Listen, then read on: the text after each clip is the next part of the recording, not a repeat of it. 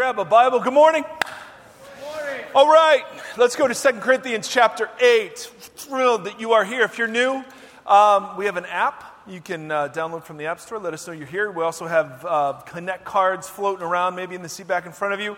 My name is Mike. I have the greatest job in the history of the world. What do you do? People say, well, I teach the Bible and I get to lead a church.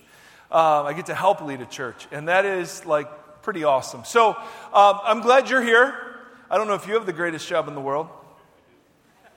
Anybody else feel like they've got the greatest job? All right. Well, you're all wrong. I've got it. We're talking about the church. What we want to recapture this word and what it means and the implications for it. And I want to read a section from a letter from a guy named Paul. Paul is a church planter, a missionary in the first century. He planted churches all over Asia Minor and the Mediterranean basin. And part of his ministry was raising money for the church in Jerusalem. As you know, Jesus was crucified there, resurrected there, and the church was birthed in its Jewish context in Jerusalem. About a decade after that, there was a great famine in that region of the world. And so Paul goes to the churches that he'd been planting, and he's asking them for money to bless the Jerusalem church. Now, there was one group of churches he had left out, and it was the churches in a place called Macedonia. These churches were incredibly, incredibly poor. And as a grace to them, he did not appeal to them for funds. But in a letter that Paul writes to a different church in a city called Corinth, he mentions the Macedonians and how they wanted to contribute anyway. And I want to show you just a series of words that I think are really interesting juxtaposed together. 2 Corinthians chapter 8, verse 1, Paul writing to a church in Corinth, he says, "And now, brothers and sisters, we want you to know about the grace that God has given the Macedonian churches. In the midst of a very severe trial, their overflowing joy and their extreme poverty welled up in rich generosity." Now, how often do you hear those phrases together in a sentence? Extreme poverty, overflowing joy, rich generosity, all at once, true of the same people. Have you ever heard that? We don't think of those things. We think of poverty and joy as opposite things. We think of poverty and generosity as opposite things. But in the scriptures, they're fully compatible. Notice what Paul goes on to say. He says, "For I testify that these churches gave as much as they were able, even beyond their ability. Entirely on their own, they urgently pleaded with us for the privilege of sharing in this service to the Lord's people."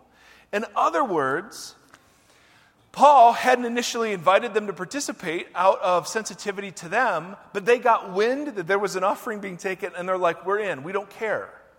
And so what Paul identifies is something I think incredibly beautiful. It is possible to have no money and yet be rich.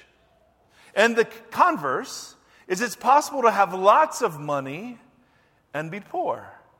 Right? It's possible that you're living hand to mouth, you're living paycheck to paycheck, you don't have a lot of margin. It's possible for you to have such trust and such a huge open spirit that you're rich in God's sight. And it's also possible, Orange County, California, to have loads of money and to be so wrapped up and bound up and tight and worried and anxious about it that you're actually poor. So there's a poor kind of rich and a rich kind of poor, according to the scriptures. So we want to explore this a little bit, because central to the fellowship of believers together in something we call a church is the idea that they are sharing their resources. And so anytime you talk about money, resources, finances, people all over just roll their eyes and go, "Here we go again." I get that. And I also get why. There are so many charlatans and pretenders out there scheming people out of their money in Jesus' name that I can hardly stand it. I wish I could just give you a list of their names so we could all protest. Because anybody who says they need a $65 million jet is a liar, right? So just as a word of advice, never trust somebody with the last name Dollar. Just don't ever do that. This was one of the, I'm so burnt by them because it makes money harder to talk about, and money is central to discipleship to Jesus. So because of all those abuses, I just don't ever want to talk about it. Because, I'm a chaplain for Fullerton Police Department, and one of my sergeants on Friday, he's like, what are you going to talk about on Sunday? Money. He said, oh, of course. And I said, what's that mean? He said, well, I'm not a church guy. My wife drugged me to a church down our road, and that's all they talked about for 6 or 8 weeks. So I never came back. And I said, well, I wouldn't either. I get that, but still, it's so central. And Orange County, it happens to be our favorite idol. So let's talk a little bit about the rich kind of poor and the poor kind of rich. Shall we? I'll try to make this as painless as possible. This is a guilt-free zone. Okay? No manipulations, no mood music. This is I just want to go over straightforwardly biblical teaching. All right? Sarah McLachlan is not going to play a song at the end of this thing. And we took the offering already, so we're good, right? All right, so no manipulation coming. Now, the question is, why does the Bible emphasize giving and generosity so much? And so I'm going to punch through a bunch of really boring slides, and I'm doing it boring on purpose. Because I don't want to move you in any way, shape, or form other than just by saying, here's the biblical teaching. So, why should we give? Reason number 1, I think there's 7. Because all we have is God's. It just starts there. God made everything. He declared it to be good, and everything you have is a gift. You did nothing to earn the heartbeat that's coming in the next second. You did nothing to ensure that the breath that's coming in the next second actually gets the carbon dioxide and the oxygen gets transferred in your lungs. You got no control over that. In biblical teaching, God gives you life, breath, and everything else. And we will say, yeah, but I worked for it. God didn't go to school. I did it. And all that's true. But who gave you the ability to think? The ability to study? So biblical teaching is, no one gets to say, how much of my money do I give God? The other question, and the much more painful question, is how much of God's money do I spend on myself? And, I know it gets really quiet on that one. And then we're actually held accountable for how we use our lives and possessions. There's actually an account, evidently, that we have to give. Secondly, this should be an act of worship. Remember, worship is declaring something worthy. And the number one way Orange County Americans declare things worthy is with their money. That is just true. And so God, not the church, is the object of our giving. So, this is really important. Does God need your money? Not even remotely. He's got plenty. Does the church need your money? Not really. Sincerely, suppose we declared this was the last Sunday. The rest of us could go get jobs. I've got a job. I go back to my previous career in the modeling sock industry. And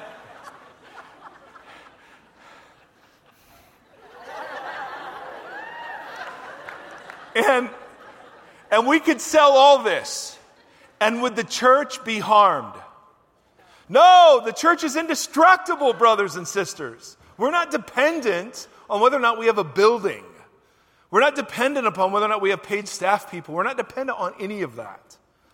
Now, we'll talk about why you give to a church in a second, but ultimately it's God we're giving to, not a church or not an organization.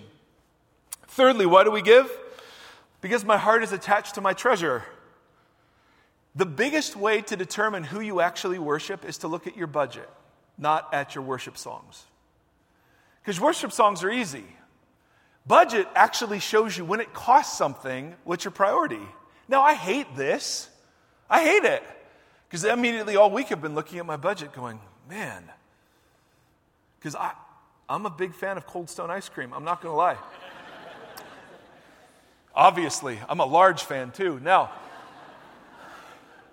beyond meeting our physical needs, how we spend our money shows what we really treasure.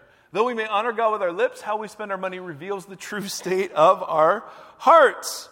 Similarly, changing where we put our money actually can help change our hearts too. So one of the ways, it's not like anyone wakes up and says, I feel really generous today. You actually have to learn to do that. Thirdly or fourthly, greed and unqualified accumulation are resoundingly condemned in the Bible and celebrated in Orange County. So we have a bit of a discipleship issue. Now, if you're here, you're not a fan of Jesus, thank you for enduring this. But if you're at all serious about following Jesus in this world and in this region, this is the heart of discipleship for us.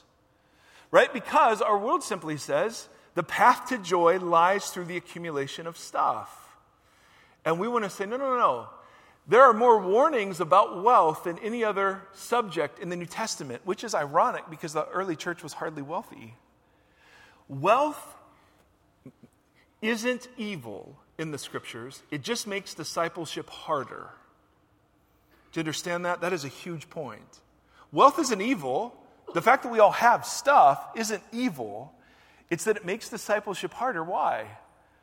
Well, because having stuff is fun. And it for some of us, it's a form of recreation. For some of us, it's a form of status. For some of us, it's a certain lifestyle we've grown accustomed to, whatever it is. So why do we give? Oh, this one just kills me. Money is the only rival Jesus mentions by name. The only place he says you cannot worship both God and money. Ouch. Why should we give? Generosity is a central part of discipleship. The fruitfulness of many disciples is choked, according to Jesus, by the deceitfulness of wealth. Now, what's the deceitfulness of wealth? How is wealth deceitful? Well, we all know this, because it promises what it can never deliver. If I just had $20,000 more, then...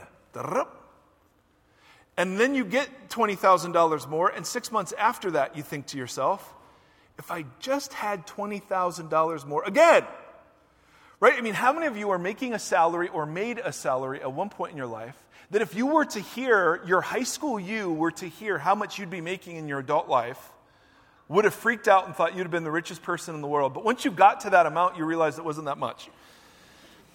Anybody else?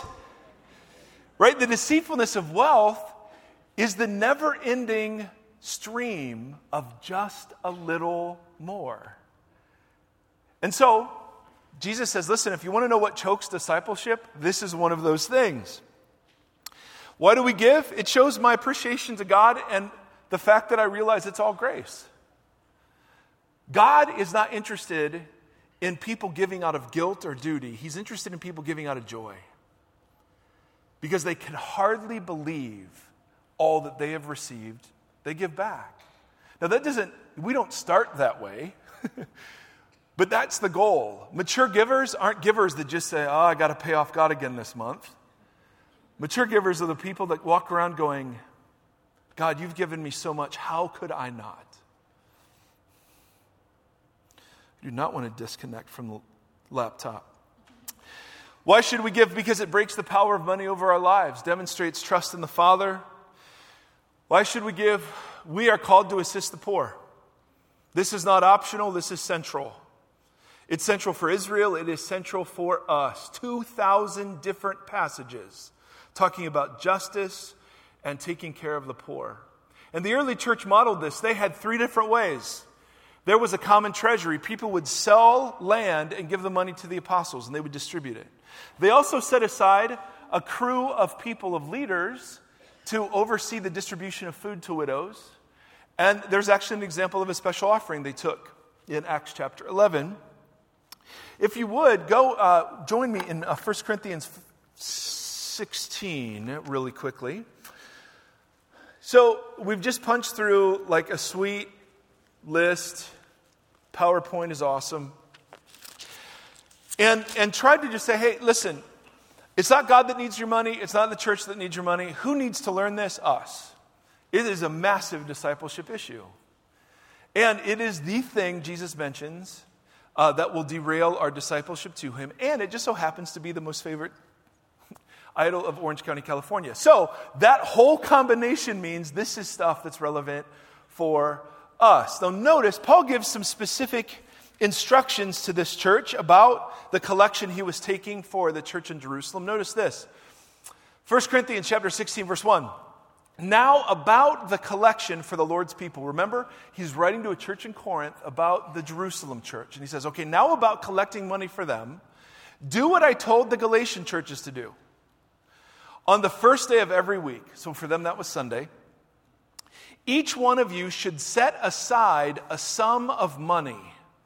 And then notice this next phrase. In keeping with your what? So does that sound like everyone's giving the same amount? Not even remotely. Because listen, if you're a senior citizen on a fixed income, this is a different conversation than if you're in your peak earning years, or if you're a college student just trying to figure out how being on your own works. But notice, no one's exempt. It's just that each one gives according to their income, saving it up so that when I come, no collections will have to be made. Then when I arrive, I will give letters of introduction to the men you approve and send them with your gift to Jerusalem. So here's what Paul says. Listen, church, we're raising money for Jerusalem church. On the first day of the week, set it aside. Make sure you remember to do this, because if you don't do it the first day of the week, you won't do it at the end of the week, guaranteed. And then secondly, in keeping with your income, determine what it is that you're going to give. He doesn't guilt them. He doesn't shame them. He doesn't give them a percentage. He just says, give as God leads you, and it won't all be the same amount, and that is just fine. So the question becomes, if you're tracking here with PowerPoint, okay, so why we give and learn generously? These are the reasons. But why do you give to a church? If the church doesn't need the money per se, then why do we give to a church? There's a huge one: to be a regular participant in church life.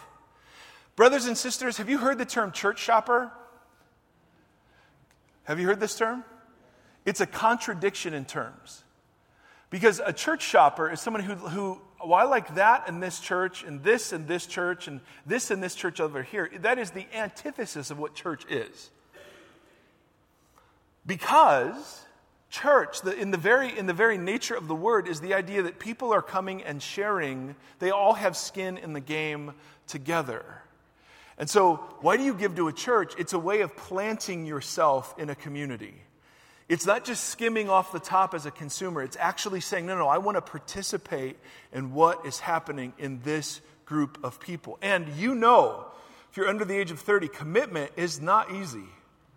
Let alone commitment to something that you're not fully aware of, or commitment to something that's big, or commitment to anything. Right? And so you think, well, I'm a college kid, this doesn't matter. Nope, it really matters a lot. Because if you understand the church is just something that exists for you in all of its different formations, my goodness, you've missed it entirely. So why do we give to a church? To be a regular participant. To demonstrate that we treasure the bride of Jesus, this thing that we call the church. Why? Because wherever our heart is, our treasure is. Or wherever our treasure is, our heart is. And so one of the ways we demonstrate that we treasure this body of believers is by giving to it. Why are we called to give to church? To surrender the right to control where my money goes. Now, how popular is this one? 0. No way. Now, listen, wherever you give, yes, there should be accountability and transparency, and yes. But also in America, we give with strings attached. So every now and again, someone will say to me, hey, unless you do this, we're going to stop giving to the church. And you know what I say? Then keep your money. If that's the reason you're giving, is to control the thing, that is the wrong reason to do this, right? We're not interested in exercising more power and control in this. This is an act of surrender, not an act of control. So one of the reasons why you invest yourself in a community is that you go, okay, no strings. When you really want to have strings, because money is power, and we all know that. So there has to be a place. And if you don't trust the leadership here or wherever, find a place you can trust. Because there is so much power in just releasing. It's not just enough to say, okay, and this is where it's going to go, and this is what you got to do with it. That's not the surrender Jesus is interested in. So why are we called to give to a church? To surrender the right to control where it goes exactly. Why are we called to give to a church? Because we want to be the singular place in Orange County, California, that calls out the materialistic nature of our world. We want to be the place where simplicity is actually honored over accumulation. We want to be the place where we want to celebrate stories of downward mobility, not upward mobility. We want to be the place where we actually call out the consumeristic lies of our world. And not just in some sort of like negative form of protest. We want to be the alternative here. You understand that? I'm sick of hearing what we're against. I want to know what we're for. Well, here's what we're for. We're for joy, and we're for freedom, and we're for generosity. We're for outlandish and ridiculous generosity. For people who, even in extreme poverty with overflowing joy, can be richly generous. That's what we're for, among many other things. So one of the reasons why you participate in something like this is to build an upside-down kind of community that provides an alternative to the way the world sees wealth. Agreed. I think everyone's feeling that way at this point.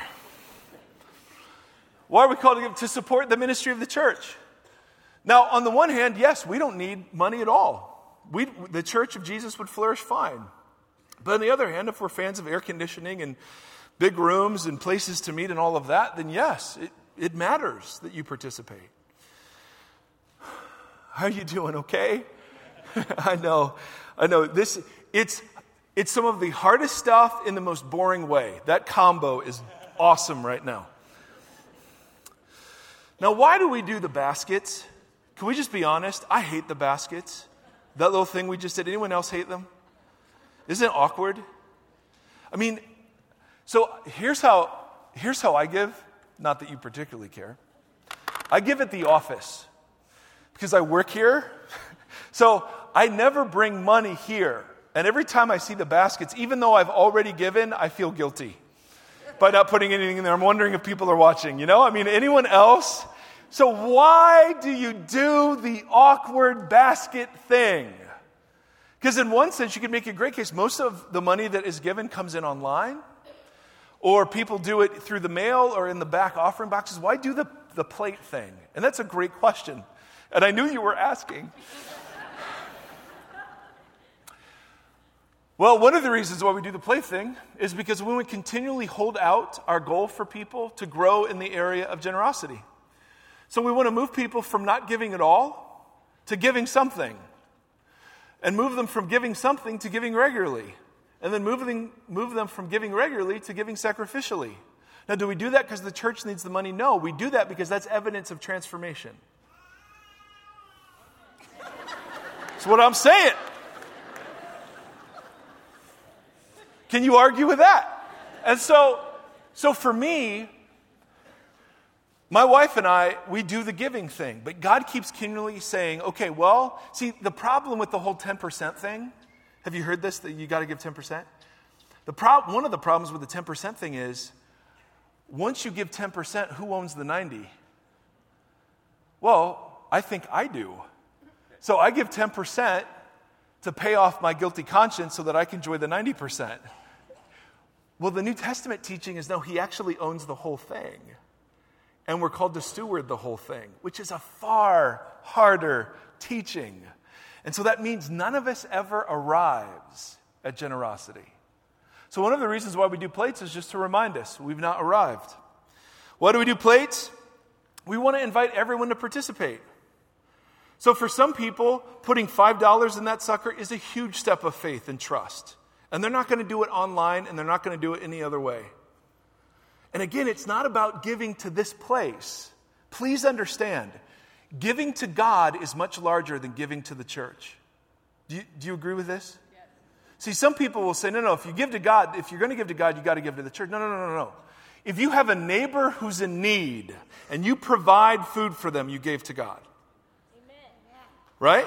If you give to World Vision, if you give to Cru, that's all giving to God. So out of your general generosity, why do you give to a church? Bunch of reasons. Why then do we pass the little baskets? Well, one reason is just to increase our maturity and remind us. Another reason is to invite everyone to participate, because for some of you, the next step of faith for you is actually putting something in there, and we want to make that as easy as and accessible as possible. We don't want to make you digging around our website to figure out how to do that. If we resist being part of a consumer church culture, it's vitally important to ask people to give and give them the means to do so. We also do the basket thing to give people the opportunity to do it in an organized and systematic way. Because if you're like me, I love giving what's left over. And there's a sense in which Paul encourages people to do this in an intentional way, or it just won't happen. It's incredibly important to see this as a church body, that the whole church is participating in this act of worship. We want to celebrate generosity. So the baskets represent a revolt against the materialism of our world. And then one of my buddies just puts it this way: it's impossible to disciple consumers. And so every time that little bread or that little basket thing gets passed and I don't like it, you know what it's reminding me of? That I'm here to give and not just receive. And I don't know about you, I kind of need that reminder weekly. Are you with me so far? You might not agree. You might think we're almost done, and that is true. How do we give? I hate these words. Supposed to give sacrificially, not to tip God. I love that. Because you know what I want to do? I'll sit here feeling guilty in a talk like this, and so, okay, here's $20, God. And that's a way to appease my guilty conscience. And is that what God's looking for? No, God is not looking to take your money. He's looking to make sure your money doesn't take you. That is a massive difference. He doesn't need your money. The church doesn't need your money. You and I need to learn this. It's simple. If you want to be a faithful, lifetime follower of Jesus, you have to learn this area. You have to. Because our world presses against us so dramatically the other way.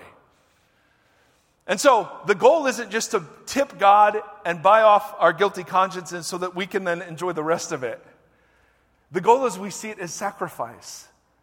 David says it so beautifully: I will not sacrifice that which costs me nothing. So we give sacrificially. We give proportionately. The practice of tithing was never taught to non-Jewish believers. Now, I didn't know this. I was always told you had to give 10%.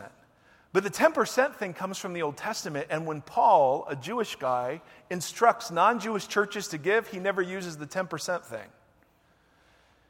In two places, as you are able and according to your income. That's what he says. Why? Because you can give 10% and still be greedy. And you can give 1% and be the most magnificently generous person in the church. Agreed?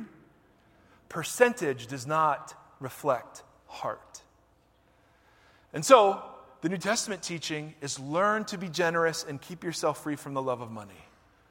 For some of you, your next step is getting out of debt in order to be generous. That is an act of faith. For you to sit down with an actual budget and not spend according to any little thing you want. To rip up your credit cards, that is your act of worship. For some of you, you're on a fixed income. And it's scary to do anything. Or for some of you, you're just kind of gliding along the surface of the church, and it's scary for you to do anything. Maybe your next step is just a tiny bit. You are sitting next to some of the most generous people in Orange County. Our church is incredibly generous, but it's built on a really narrow pool of people. And we just want to include everybody in the transformation and joy that comes from learning this. So we give proportionately. Now that means college students. Okay, when I was in college, it happened years ago. I believed two lies that I want to demonstrate the falseness of. Lie number one was I didn't have money. I have one word for you: Starbucks. Is that two words? Is that one word? One word, Starbucks. 2 syllables. I have 2 syllables for you. Starbucks. Or smartphone. Maybe that one will work. Right? You have some money. But the second lie you believe that age is that I'll give when I have more. And the biggest lie is this: it gets harder to give the more that you have. Older folks, can we agree with that? That if you're not faithful with a little, you won't be faithful with much. But if you are faithful with a little, more will be entrusted to you. And so, for those of us who are, still young,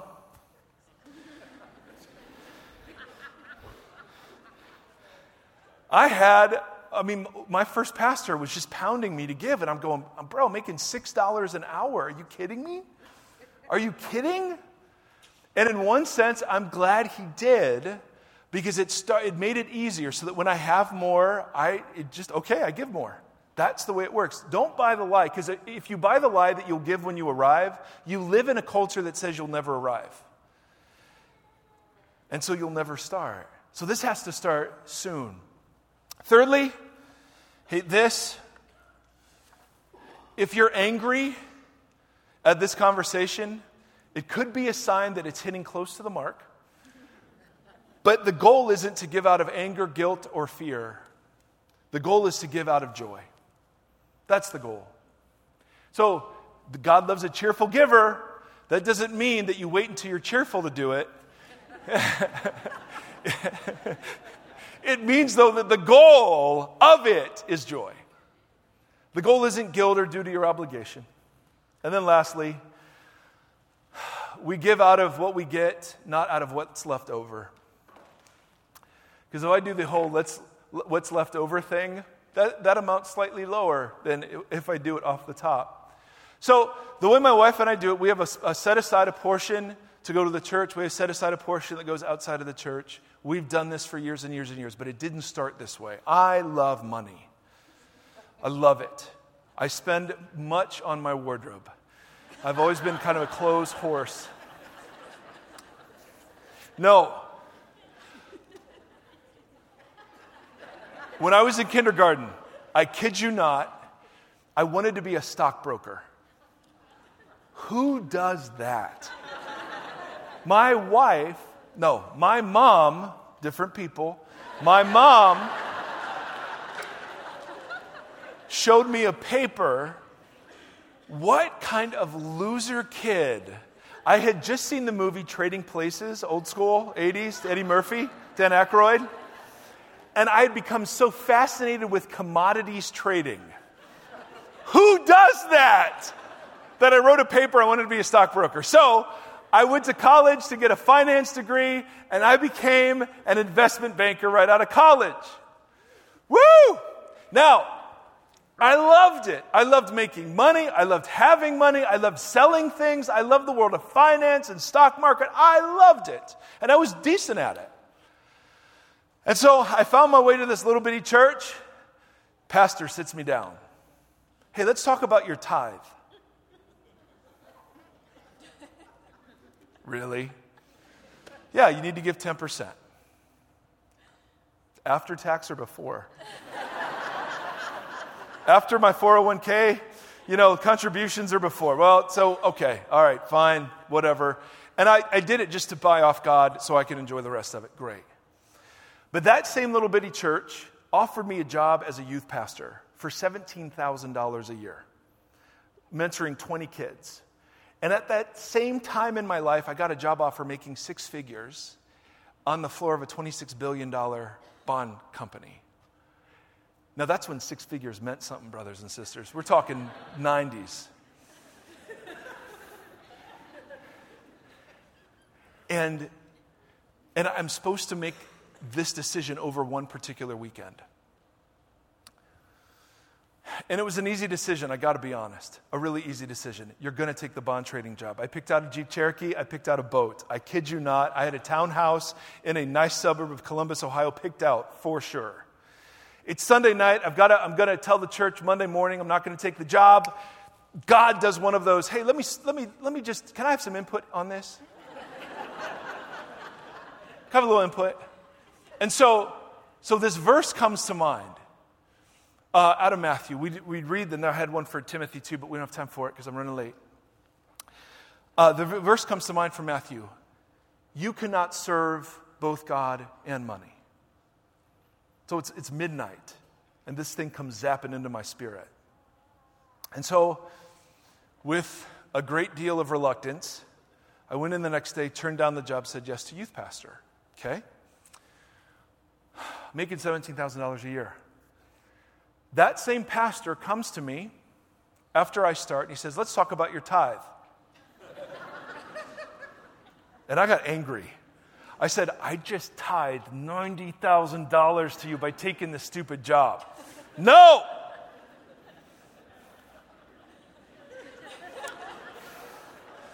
Okay. Out of guilt and duty, I start doing this. One day, $400. I had $400 in my checking account. Somebody stood up in the church and said, we have a need for $400 for so-and-so. You know what he does. You know what our annoying, disruptive God does in that moment, right? Right? You know. What's he say? Hey, why don't you do that? Nope. Ah, come on. It'll be fun. No, I'm not doing this.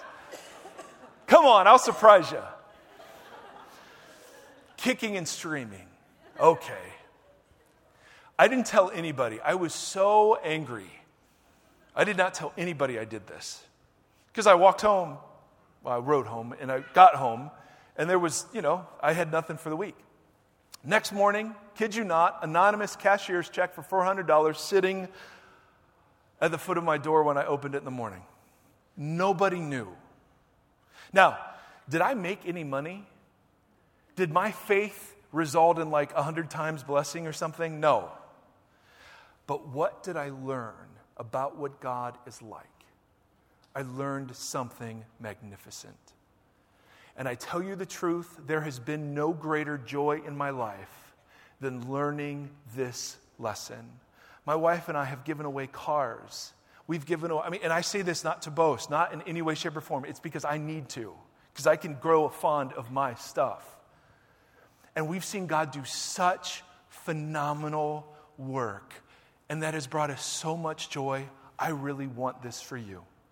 That's it. That's all this is. I want you to taste some of the joy I've tasted. And I wish it were just a one-time thing, but I need to keep learning this lesson over and over and over and over and over and over and over. So you made it. Thank you. But here's the question. There are people that have lots of money, but they're so bound up, they're poor. And there are people without much, but they're so wide open, they're rich. Which are you?